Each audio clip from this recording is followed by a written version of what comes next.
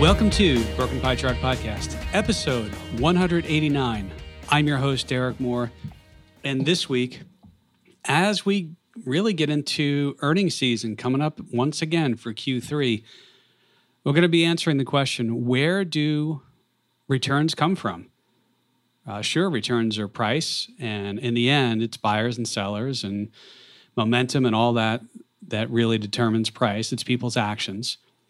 But when we look at returns over a period, you can actually pinpoint, was it a rise in the multiple? Was it the rise in earnings? Did margins increase? Did share counts get reduced? And so I'm going to be going over that this week. And as we go into earnings season, coming up, as I said, a little bit next week after, they're getting some drips out right now. One of the things you're going to start to hear is that earnings estimates are both for, let's say, earnings, but also for revenue. And so, for example, right now, according to Refinitiv, has an earnings outlook. I'll put a link to this in the show notes.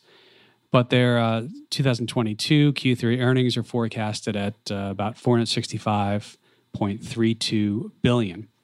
And what does that mean? It means they're forecasting this quarter Q3 to be up 4.5% year over year, and revenue to be up 9.7% year over year. It is interesting, though, if you take out X energy, as they say, if you remove energy, then the earnings are pretty flat, at least the estimates. And that's an important reminder, too, because these are just estimates. Analysts revise them all the time. In fact, if you look at what's been going on, analyst estimates rose, and then lately they've been coming down. And so we'll see what happens when earnings actually do come out. And obviously, energy has been doing a lot of the heavy lifting this year for the S&P 500. And by the way, that's why buying the index and owning the SPY or the S&P 500, that over time is helped by the fact that you have different leadership emerging. Some people aren't doing as well. When I say people, I mean it could be financials or healthcare or technology, anything like that. While other times, and at least right now, energy has been pulling its weight. Energy has actually garnered a higher percent of market weight within the S&P 500 because they've had a good year. Of course, what was it, 2020 when oil went negative? I think it was 2020. Certainly energy was not pulling any weight in the S&P 500. Other companies were doing that. And so the reason I want to get into the source of return, so return in the end is, what was a price today? What was a price a week from now, a year from now, 10 years from now? And how did you get there? Well, I'm going to refer to something from, if I pull it up here, and I'll give you the name. It was an investor letter from Semper Augustus Investments. So I believe they have a fund. Here they mentioned Christopher Bloomstrand. So I'm not familiar with this group, but I'll put a link to their site. They have some investor letters they put out. And these letters, this one's like 129 pages long. Kudos to the Value After Hours podcast, because I was listening to that, and they brought it up in one of their segments. And so I searched for it, and I found the investor letter online. And what this is it looks to quantify over periods and explain, okay, the market was up such and such percent, but what caused that? And so if I look, and they put within the letter here, they look at a 10-year period, December 31st, 2011, through the end of last year, December 31st, 2021. And that 10-year period, the total return, the annualized total return was 16.6%. That is really, really good. And then you look at the components. Okay, so what made up that 16.6%? And they do a little bit of math. They do each of these individual pieces, and then they calculate a return attribution based on a multiplicative method. And I'll I'm not going to explain that on this podcast, but it's just there's some sort of, how do I explain that? It's sort of compounding within compounding, but I'll just kind of go through the numbers here. So of the 16.6% annualized return, the average annual yield on stocks in the S&P 500, this is the S&P 500 we're talking about here, was about 2.4%. So if you follow me, it's okay. Based upon the price minus the dividend, just the price alone, you were up about 14.2%. But then you add the yield in 2.4%, and you get up to 16.6%. You say, okay, well, that seems pretty easy, right? Of course. But here's where it gets interesting. And you've heard a lot of discussion, and I've mentioned on this podcast, about the idea of multiples. And what we've seen not only last year, but this year, there has been a reduction in the multiple, what people are willing to pay times the earnings or the forward earnings estimates. Those have come down. At the same time, earnings for the S&P year to date are up year over year. So one of the things you see, and you try and attribute where returns come from, is you say, okay, the PE multiple here at the end of 2011 was 13. The PE multiple at the end of 21 was 23.6. And so at the end of that 10-year period, and that was just the end of last year, what people were willing to pay, the price divided by the earnings, was almost 10 points higher. And so if you look at the return attribution, that was worth about 6.4% of that 16.6 total return. Total return meaning dividends plus any change in price. So the PE multiple can contract. That means it's trading at less of a multiple times earnings, or it can expand. As I said, the last year, certainly it's contracted quite a bit, even though earnings are up. The market at one point was down 25%. It's pulled off those lows now. But over this 10-year period, a lot of the return came from the expansion of the PE multiple. Now, the other side of this is we have earnings, you have revenue, that's your sales, you have margins, and your margin just means, hey, if you sold $1,000 worth of stuff and your margin is 10%, well, you made $100, okay? So how do those play into where do returns come from? Okay, so margins over that 10-year period, and I should say, let me start on sales actually. And in this letter, the author pointed something out. And think for a second, if I was to ask you from December 31st of 2011 to December 31st of 21, what do you think the average annual increase in sales? And by sales, just the amount in dollars, let's say. Now think about that for a second. All right. Yell out a guess. Well, maybe not yell it out, but think it in your head. If you're driving by yourself, you can go ahead and yell it out. And it was just 3.1% annualized increase in sales. So what does that tell us? That tells us, okay, sales got you an additional 3.1%. Now, margins improve from 9.2% to 13.4%. And margins get you about a 4% return attribution. So think about this. Sales only went up a little over 3%, but margins increased quite a bit, 9.2 to 13.4. That's a big jump for margins, by the way. And then the multiple increased. And so what you wind up happening is, there's one more too, and that is the share count.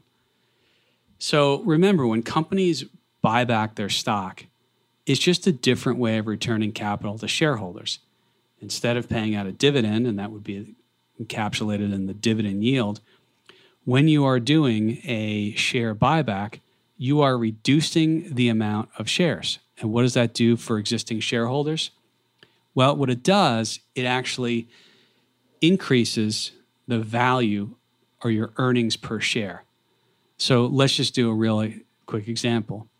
If there were only 1,000 shares outstanding for a company and the net income was 1,000, you would earn $1 per share. But let's say that company buys back half their stock.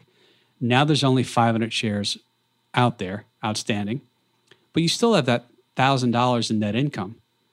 Well, now instead of $1 per share, EPS, earnings per share, now it's 1,000 divided by 500 or $2 per share. And so when we kind of look at this, reducing the share count over that 10-year period got 0.7%.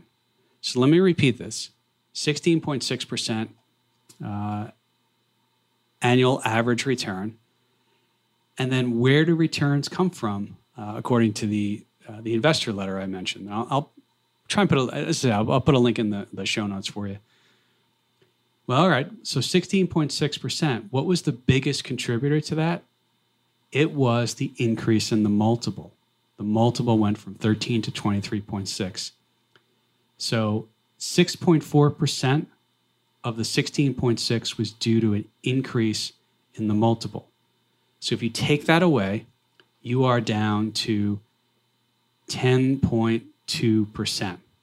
All right, so that's how much the multiple increasing actually helped the returns. I already told you the average yield was about 2.4%. And then we look down the line. Margins, so PE multiple number one, margins got you 4% because margins increased 9.2%. Net profit margins are 13.4 net profit margin. So that's 4%. So margins and PE multiple, take those two together. That's 10.4%. Your share count, because shares going down means your earnings per share goes up. So that got you 0.7%. Not too much, but it's pretty good. And then sales got you 3.1%. So that's sort of a kind of an interesting way of looking at where your returns come from. Now, some of these numbers, you might think, well, that's over 10 years and that's annualized. Where do they come from and things like that?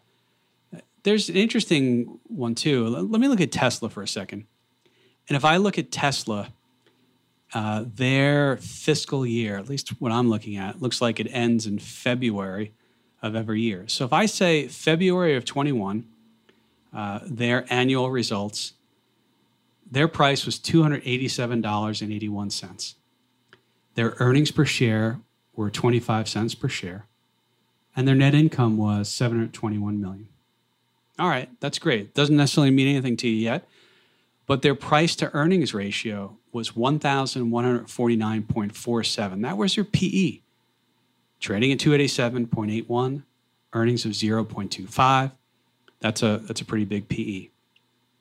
The stock goes up to $3.02, 302 and 45 cents, sorry. And that was year ended February of 2022. And by the way, I don't know if their fiscal year really ends there. I don't know. The site I'm looking at, it's I can't link to it because you have to put an email in and stuff. But they've got it ending in February. Anyway, so what happens? Well, the earnings per share goes to $1.78 from 25 cents. Net income went from $721 million to $5.5 billion. But what happens? The multiple drops.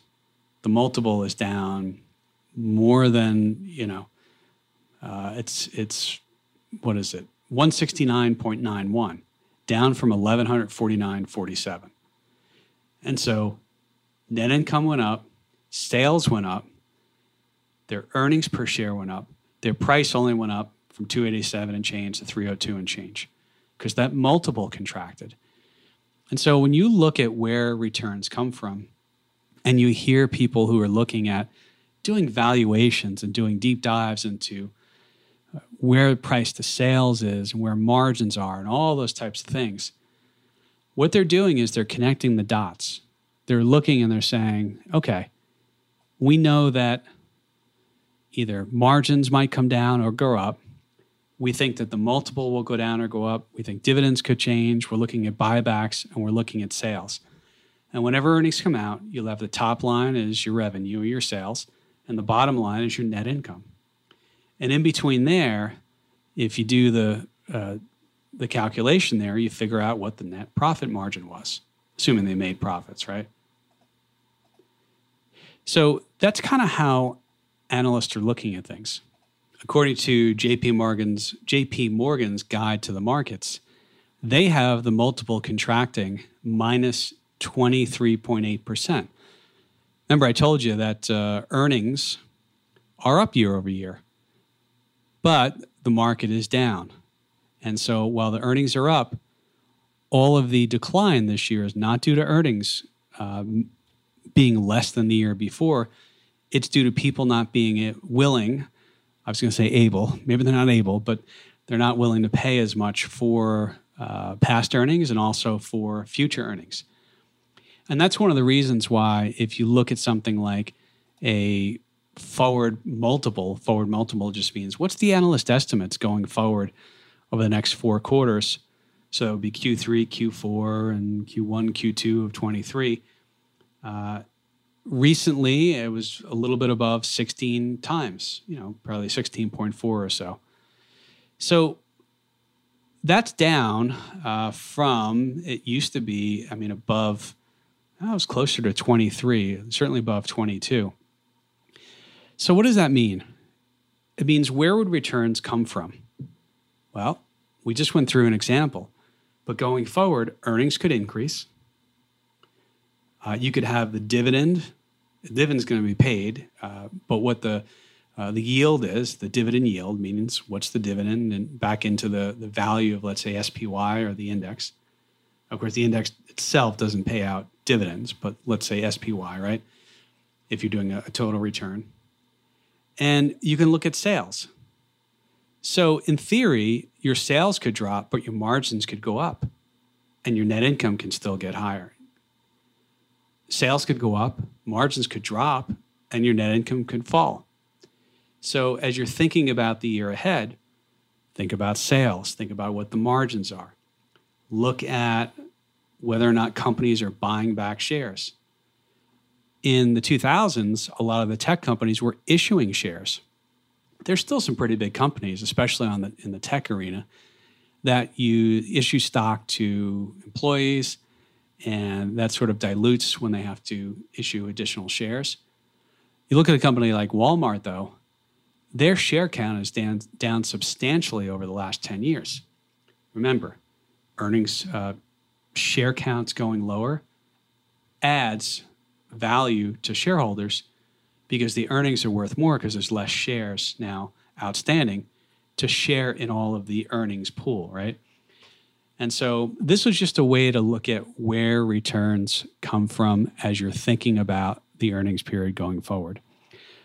By the way, I will let you know that if you have questions on this or you want to see an episode in the future, do drop me a line, derek.moore@zegafinancial.com. That's derek.moore @Zega, Z as in zebra, E as in Eddie, G as in George, A as in Apple. Financials up to you to spell correctly.com. And also, if you're interested in learning a little bit more about the strategies we run or how we look at things, by all means, drop me a line. Love to talk to you as well. I'll put a link in the show notes to a few things. This investor letter. I'm also going to put a link to Refinitiv has an earnings preview, which sort of goes through a lot of the estimates. And you can look at the estimates based upon the sectors. You can look at both revenue and earnings, and there's some good information there. And during earnings season, too, it's good to follow. If you do a search for the Refinitiv earnings dashboard, it usually comes out every Friday. But they do a blended actual earnings that have come out, and they look at the remaining estimates for companies that still need to report in a quarter. And they show you year over year, are revenues increasing or decreasing on a year-over-year basis. And also they show you the EPS or the earnings. Are they increasing or decreasing or staying the same? And then they break it down by the different sectors. So you can look at financials and consumer discretionary and technology and all those sorts of things, and energy. As I said, energy recently has certainly been carrying the water for the rest of the S&P. Other years, it will be other players. So hopefully you found that helpful. And by the way, Halloween's coming up. And I will just remind the audience, no better time to go out and grab my book, Broken Pie Chart. I'll put a link to that in the show notes as well. What a great Halloween gift. Imagine a nice hardback book filled with information dropped in some kid's candy bag. Well, don't drop it in, place it in. But I'll put a link to that as well. And all right, that's it for this week. We'll be back with episode 190 next week.